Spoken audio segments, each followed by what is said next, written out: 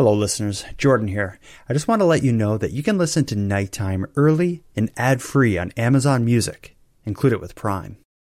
This episode is brought to you by Shopify. Whether you're selling a little or a lot, Shopify helps you do your thing, however you cha-ching. From the launch your online shop stage, all the way to the we just hit 1 million orders stage. No matter what stage you're in, Shopify's there to help you grow. Sign up for a $1 per month trial period at shopify.com/special offer, all lowercase. That's shopify.com/special offer. Hi, I'm Daniel, founder of Pretty Litter. Did you know cats tend to hide symptoms of sickness and pain? I learned this the hard way after losing my cat, Gingy. So I created Pretty Litter, a health monitoring litter that helps detect early signs of illness by changing colors, saving you money and potentially your cat's life. Pretty Litter is veterinarian developed, and it's the easiest way to keep tabs on your fur baby's health right at home. Go to prettylitter.com and use code SPOTIFY for 20% off your first order and a free cat toy. Terms and conditions apply. See site for details.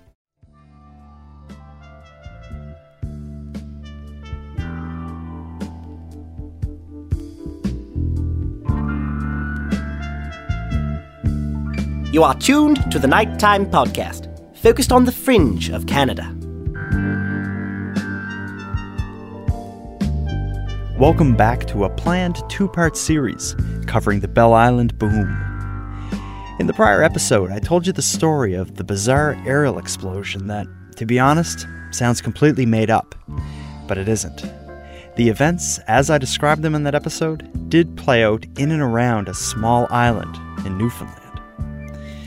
So, after digesting the narrative telling of the story, a question still remains. What the hell happened? Well, as it turns out, the answer to that question is both disputed and one that takes us to some really strange places. Of course, we have the official explanation. The explosion was caused by a rare type of lightning called ball lightning. But as I made it clear in that prior episode, that explanation has some big problems. Perhaps that's why there's so many alternate theories that still float to this day. And that's what we're going to take a look at. Tonight, in this episode of Nighttime, I've invited two of my friends to help us break this mystery down. In a short moment, we'll be joined by Scott Philbrook and Forrest Burgess from the Astonishing Legends podcast. Together, we'll discuss the many theories that compete with the Canadian government's explanation.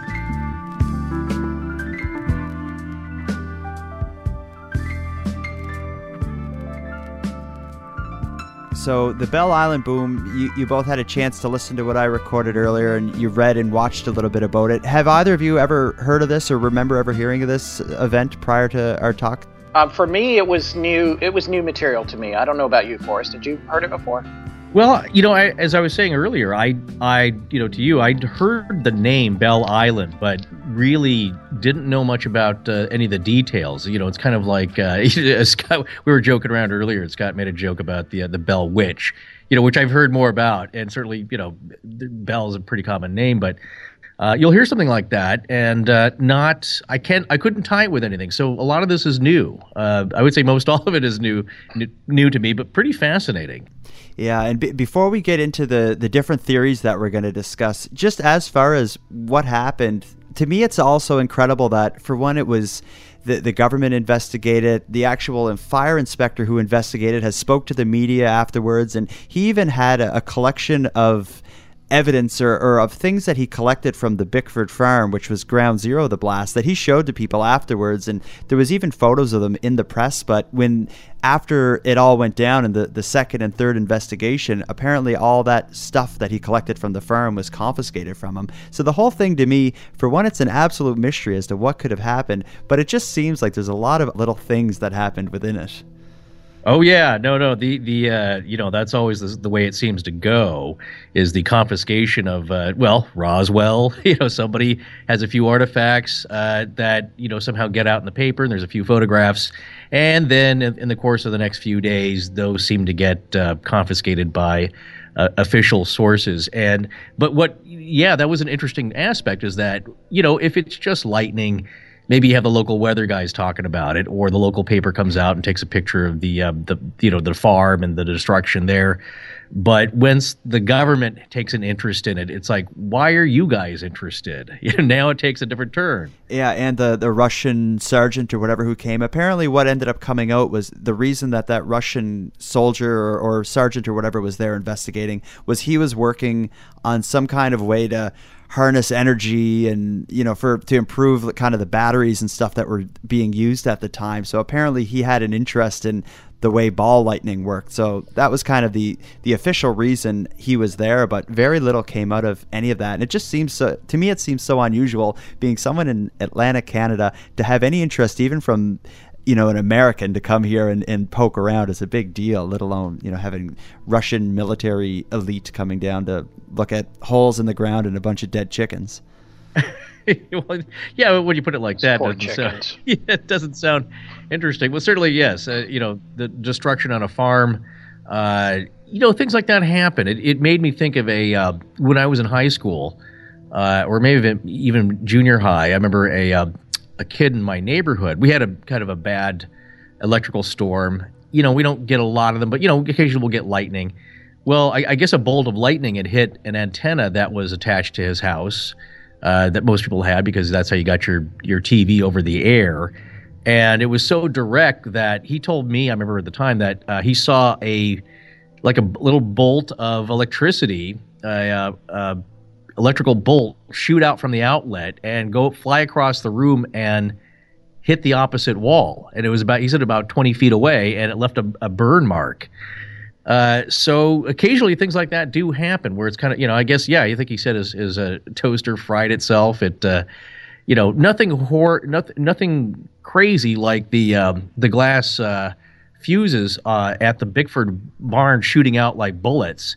But hearing that, it's like, well, no, I can believe that. There was the one gentleman who said that the electricity shot out of his outlet about 18 inches on his table, right? Was that Bickford Sr.? That was This was another guy who lived, I think, about a kilometer away. The way he described it, he was sitting down eating a sandwich at the kitchen table when it happened. His TV just exploded in front of him, and then he described it as like a blue flame, almost like what would be coming out of a blowtorch, coming out of the outlets about 18 inches, and it went on for a couple seconds, like during the actual boom sounding. Wow. A friend of mine, her dad, this would be in New England. In Maine, and just you describing somebody sitting at the table, I guess he was at the dining room table finishing up dinner, and the same thing happened. They had a bad storm, and it fried the fuse panel, and he said he could see it shoot out from, I believe, I think he was an electrician by trade, so he was pretty familiar with what electricity could do, and even then, that kind of startled him, because it's pretty rare when that happens, but again, it's possible. Mm-hmm. And I think thinking of any one individual part of it, like the stuff coming, the blue flame coming out of the outlet, any one piece is kind of explainable. It's with something like this is when you put it all together that it really seems weird. And in my story, I started by starting a couple months earlier with a series of booms that were being blamed on supersonic jets across the east coast of the United States. And just given the timing, it seems to me that whatever was going on with the booms across eastern U.S. surely must have been the same thing that happened in Newfoundland. Because if you look on a map, as the line goes up eastern United States, it leads right to Belle Island, Newfoundland, which is almost the easternmost point of Newfoundland. So it must be related somehow. But what the booms that were happening in the eastern U.S. that they blamed on the supersonic jets had nothing to do with any type of electrical anomaly. Right. And they said in the materials that you sent us, I noticed that they had said that they could attribute about 2/3 of them to aircraft. Mm-hmm. But there was another third, and they were talking about, I guess, 700, right? Or so. Give or take, yeah. Yeah, so it was another third of them that they had no explanation for. Even attributing them to aircraft was hotly debated. This one scientist had graphed when all the booms occurred and compared it to when the planes were in the sky. And a lot of the booms were happening when planes weren't in the sky. But on, say, during holidays when there'd be a lot of planes in the sky, like, say, for example, Christmas, there's a lot of traffic going on in the sky and all that stuff. There was actually barely any booms. So one of his theories was that the military was involved, and he was comparing when the booms occurred to when the military would be most active. He believed that the military would slow down what they're doing around Christmas, celebrating the holiday.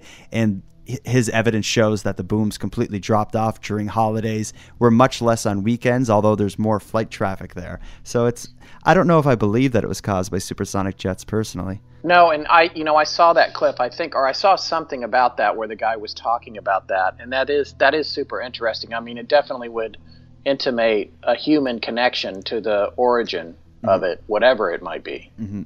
But it is weird where the Navy investigated it. They blamed it on the planes. They moved the planes a little bit, and then it just completely stopped for 2.5 weeks, and then the Belle Island boom happened. Right. It just, to me, it all seems related, but I just can't figure out what it could be. Well, the fact that guys, from supposedly Los Alamos showing up, taking notes from everybody, and I think those are the guys that confiscated maybe the Bickford artifacts or the fire captain's artifacts that he'd collected. Mm-hmm. Again, that to me that puts a different spin on it. Why, if it's just natural weather phenomenon, or even sonic booms, doesn't seem like it would interest them. Well, see, Forrest, I disagree with you there, because what I think there can be both offensive and defensive reasons for them to show up. Because if this thing is happening, then one of the first things you do, if you don't know what it is you send your best and brightest to figure out what it is, and also, is it a threat? Is it a threat that originated from whatever enemy at that time, whether it's the Soviet Union or what have you, or if it's Mother Nature, how can we harness this and use it to threaten those people that we thought might be using it on us? I agree. I accept that. I think, when you said if it's a natural phenomenon, yes, they might go investigate it, but I think that's a long ways away. You know what I'm saying? That there's less reason in my reasoning that if it was just a natural thing or maybe giant ball lightning, that that they would basically want to go check it out because it's after the fact. They might go take a look at it, but why? You know what I'm saying? It seems like there's more of a human interaction and element with it for that, to get them to show up. Yeah, and this apparently was the next day that they showed up. Yeah, really, the very next day. So we're talking about John Warren and Robert Fryman, right? From the. Yeah, exactly. I couldn't find conclusively that it was the next day. I found, I think, 3 different sources, but 2 of them said that week. One of them said the next day. So. Right. So we got the plasma physicist and the weapons design engineer. It is pretty ominous. Like with these 2 guys showing up. It almost sounds like a Men in Black situation. It does. Especially the way they were dressed. That's the first thing I always hear about. It's like anything strange happening. Mm-hmm. Yeah. What year was this again? This was 1978. So just at the end of the Cold War. Right. So the Men in Black were already around, right, Forrest? They've been showing up prior to that. Oh, yeah, I believe so. Probably. If you want, again, not to go off the deep end here, but I think there's instances of them throughout history, in different forms or another. But I think the ones that you think about, the ones in the black hats and the black suits, white shirts, that kind of thing. Probably since, Roswell and beyond. 1947 was a big turning year for, of course, ufology, but of course, things had been happening prior to that as well. Right, and I guess my thing was, and it's funny that you mentioned the Men in Black, because with Warren and Fryman showing up and then asking that guy, and I don't know if it was Bickford or whoever was showing them around, if he had security clearance. No, I think it was the fire inspector. Oh, right. It was like they wanted to talk about it, but they couldn't. So, for me, there's a lot of theories, obviously, and I've only taken a cursory look at this, but for me, they're coming out of curiosity, not because they had it under control. And their curiosity is related to whether or not someone else had it under control or whether it was a natural phenomenon. And they wanted to talk about that more because they're in the business of trying to harness thermonuclear energy or whatever it is that they're up to back at Los Alamos. But they can't talk to anybody about it because they don't have clearance. And so there's all kinds of interesting things about that. And then on top of that, this would be a good time to send Men in Black instead of a couple of guys whose names we can all look up. Mm-hmm. But exactly. I guess they didn't, which is why I was asking about when they first started being seen. Taking away the mythological appearances of the Men in Black that are, on cave paintings or something, but like coming back to like right. the reality of maybe Roswell was 47, right? Wasn't it? Yeah. Yeah. So it was a long time before this, and Men in Black were showing up not too long after Roswell prominently, I would think. So if the government had the opportunity to send someone anonymously, and I'm talking out of school here, I've done less, Forrest and I both have done less research than we usually do before we record, but like, it seems to me that the government certainly could have sent somebody weird and ominous and otherworldly to investigate it anonymously, as opposed to these two guys who, one of them in his picture literally reminded me of the scientist from Starman who let the alien go. Charles Thompson. Yes, I love that actor. Yeah, no, he's great. No, as far as Men in Black, if you're going to go, real traditional here, as far as, UFO sightings or anything kind of strange, the ones that show up are not, clearly not of this government, you could say, is that there's, that's the common description, is that these people did not seem normal physically and manner-wise as well. This seems like, yes, it's an investigation. You would, if it had been in the 80s, you would expect, Mulder and Scully to show up. Yeah. Nothing too threatening, but it has to be checked out. And, what was interesting though is, how did they hear about it? I didn't come across. Do you know how they found out about it? They had the American Defense Department had picked it up with their satellites, just the amount of light that was output being surpassing the light that would have been output during the bombing of Hiroshima. So I believe that as soon as it happened, the Canadian as well as American Defense Departments picked it up on satellite, because again, this was at the end of the Cold War, so they were actively watching for crazy stuff to happen. So it was pretty much as soon as it happened, the wheels started turning, and this would have happened, and investigation would have been done. And when the Americans came from Los Alamos, they were in the company of Canadian military as well. So it was a joint investigation, as well as when the Russian sergeant came, he was accompanied by Canadian military representatives as well. So it all seemed fairly collaborative in a sense. Although when the investigations happened, when people described speaking to the guys from Los Alamos, one thing that I'm just trying to picture how this happens in my head, it sounds so eerie, was when the guys from Los Alamos, they wanted to talk to each other, they would step away from whoever they were interviewing, and they would either whisper very quietly or they'd write things on paper and show each other back and forth so the person couldn't hear them. Oh my God, and that's awesome. Yeah, and if you know what if like you guys aren't from Atlantic, Canada, if you go to a small little town in Atlantic, Canada, and pull a stunt like that, I can't imagine what the people are going to think of it. Yeah, right. That's amazing. Well, I that to me, the collaboration again is indicative of it being unknown, regardless. So I mean, if you take that and you put the unknown label across the whole thing, then to me you're coming down to really just two choices: an unexplained natural phenomenon, or an alien or a UFO or some kind of thing that we don't understand with science that's beyond us. To me, it can only be those two things when you've got these, disparate governments collaborating, unless, of course, one of the governments is pretending. It's like, hey, I want to come look at what our secret weapon did to your island.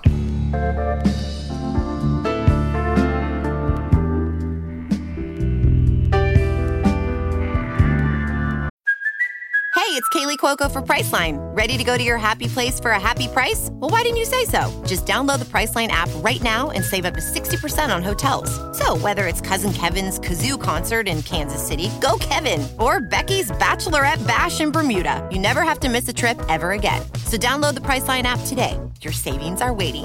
Go to your happy place for a happy price. Go to your happy price, Priceline.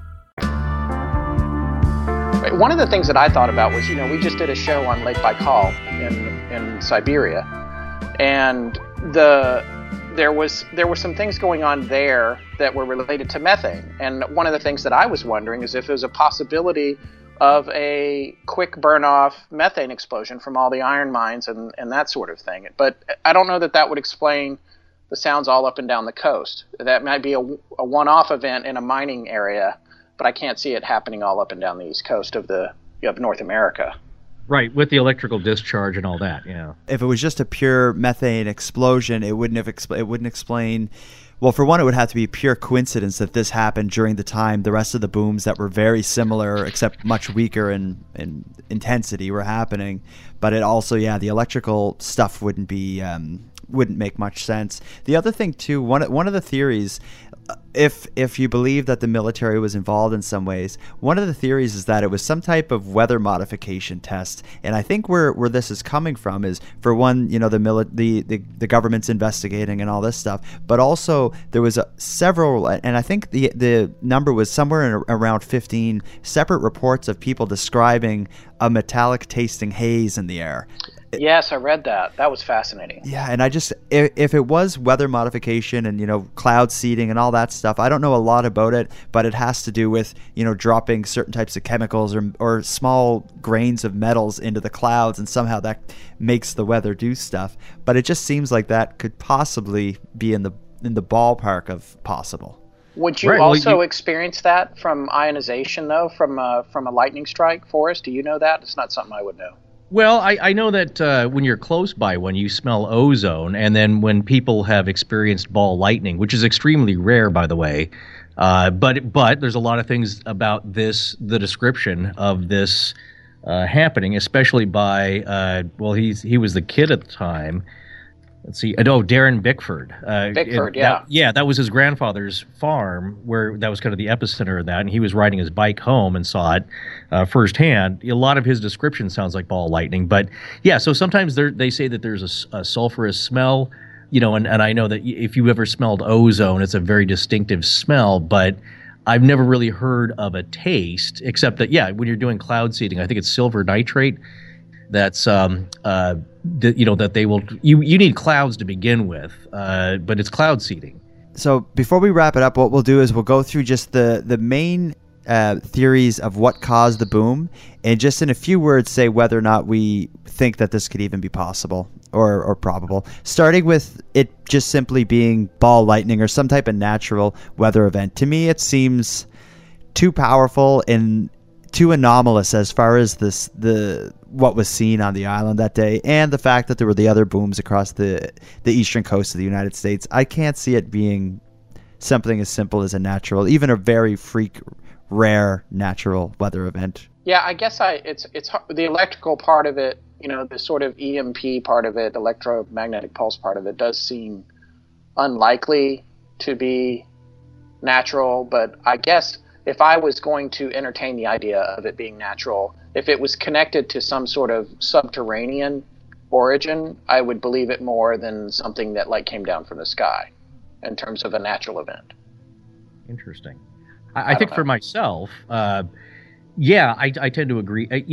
Out of all the natural freak kind of things happening, to me it sounds the most like ball lightning. However, as Jordan brings up, it's the size of it, the amount of destruction. Now, I've heard people having described ball lightning as lasting for a few seconds and then exploding. Sometimes it doesn't hurt people. Sometimes it does. Sometimes it is destructive.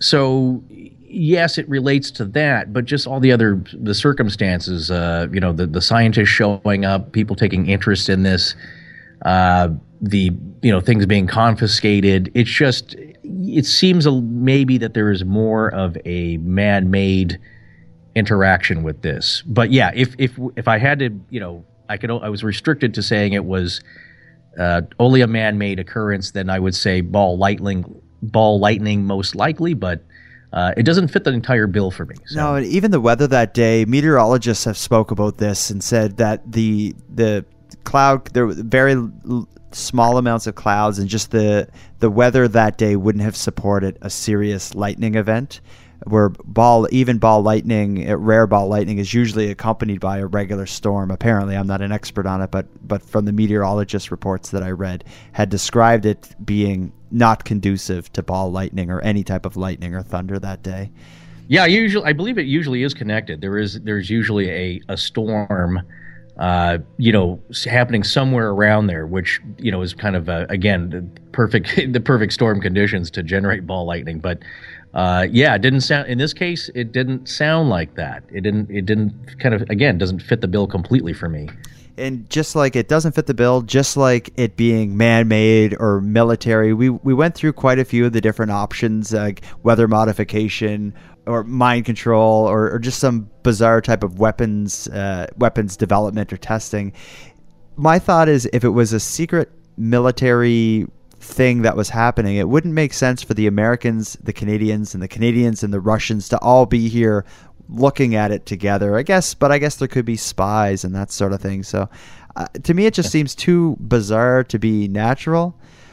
But to think that it could be some man-made accident that they're trying to figure out, that just seems also, it's so science fiction. And the fact that it's set at the end of the Cold War as they're developing, laser beams and all this stuff, it is just very science fiction and just seems too unreal to have happened on a small island in Atlantic Canada. Well, exactly. I mean, that's the thing is that not only there's destruction, the cone-shaped holes in the ground, I guess 3 of them, that's pretty weird. I mean, that's like, I've not really heard or read about that happening. Again, we as we talked about earlier, sure, things getting charred, blackened, even things, bolts of electricity shooting out from outlets. I've heard about all that. Even the glass fuses popping out, I can believe. But just large holes in the ground, as well as looked like a bomb went off at the Bickford farm there. Again, it's very strange, but like as you were alluding to, because it's really, to me, could be a combination of all those factors in varying percentages. Like it could be man-made, but so unexpected from something that they weren't even considering.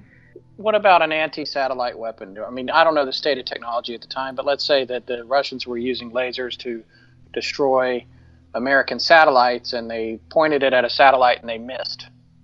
But however, I don't know how a satellite could generate that much power and fire more than once or twice before it would be useless. So, well, it wouldn't be. I'm guessing if you're talking that route, it's you're talking about a charged particle weapon, but it would be it would be probably ground based. Now, I did read something about they're trying like mid-air. Missile defense systems using very high-powered lasers, and the size of these lasers and the amount of energy that would be required to do that, you have to mount them on a 747. And, of course, the other problem is that you don't know when a missile attack is going to happen, so these things would have to be flying around constantly at great expense. So it's possible. Yeah, there is technology, and I think from that would be late 80s technology. That's possible, but these you don't know the origin also of when these things have been experimented on.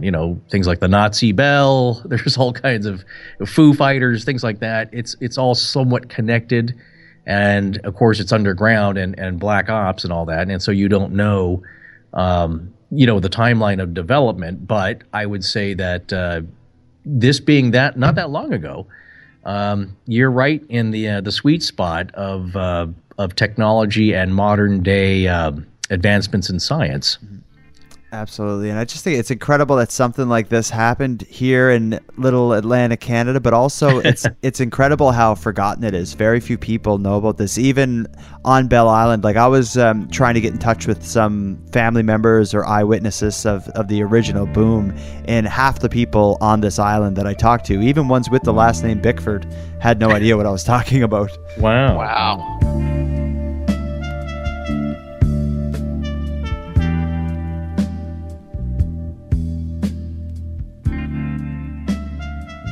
Now, I don't think Scott, Forrest, and I were able to figure anything out. But regardless, it was fun to chat with the 2 hosts of a favorite podcast of mine about the Bell Island boom. That said, I can't recommend their show Astonishing Legends enough. If you're the type that likes to dive deep into mysteries, you gotta check them out. I found them after they released an epic 5 or 6 hour long series about the history and story of Oak Island. If you go through their past episodes, I'm sure you'll find a topic you dig. But if you still aren't ready to move on from the Bell Island boom, I'll be releasing something special to the patron feed that you're not going to want to miss. During the production of the series, I was very fortunate to get in touch with the current owner of the Bickford farm, Cynthia Bickford. Cynthia was actually in the home at the time of the boom. However, then, she was just a young girl. If you want to hear what Cynthia has to say, I'll be releasing my conversation with her to the premium feed for anyone who's interested in learning even more about this strange story. And with that, I'll conclude this episode of Nighttime. But before I wrap this up, I want to end with some thanks. First of all, a huge thank you to Scott and Forrest for taking the time to unpack this mystery with me. I'm a huge fan of their show, Astonishing Legends, and it's an honor to welcome them here on Nighttime. Also, a huge shout out to my musical collaborators, the Canadian bands Voxomnia and Paragon Cause, who provide the musical and ambient themes for Nighttime. And of course, for the biggest thanks of all, a massive thank you to everyone who's listening, as without you, I'd have no excuse to spend so much of my time on the show. For anyone out there who wants more Nighttime, please consider supporting my Patreon campaign. For $1 a month, you can access the ad-free premium feed, which provides early releases of the episodes. And then, for just a couple dollars more, you can access the Nightcap aftershow episodes, in which I and a guest climb even further down the rabbit holes than what you'll hear in the main episodes. You can join by visiting patreon.com/nighttimepodcast. And with that said, I'd like to thank the current patrons of the show and welcome the newest members to the group. Aaron, Todd, and Jack Luna, I appreciate your generous support of Nighttime. For anyone else who'd like to support the show but can't help financially, you can give me a big hand by recommending the show to your friends. And if any of you listening want to stay up to date with my activities on or off the show, you can follow me on Facebook, Twitter, and Instagram. I use the handle @NighttimePod. If you have any story ideas or want to provide feedback on the show, I'd love to hear from you at nighttimepodcast@gmail.com. So until next time, take care of each other, hug your loved ones tight, and let me know if you see anything weird. The Nighttime Podcast is written, hosted, and produced by Jordan Bonaparte. Copyright Jordan Bonaparte.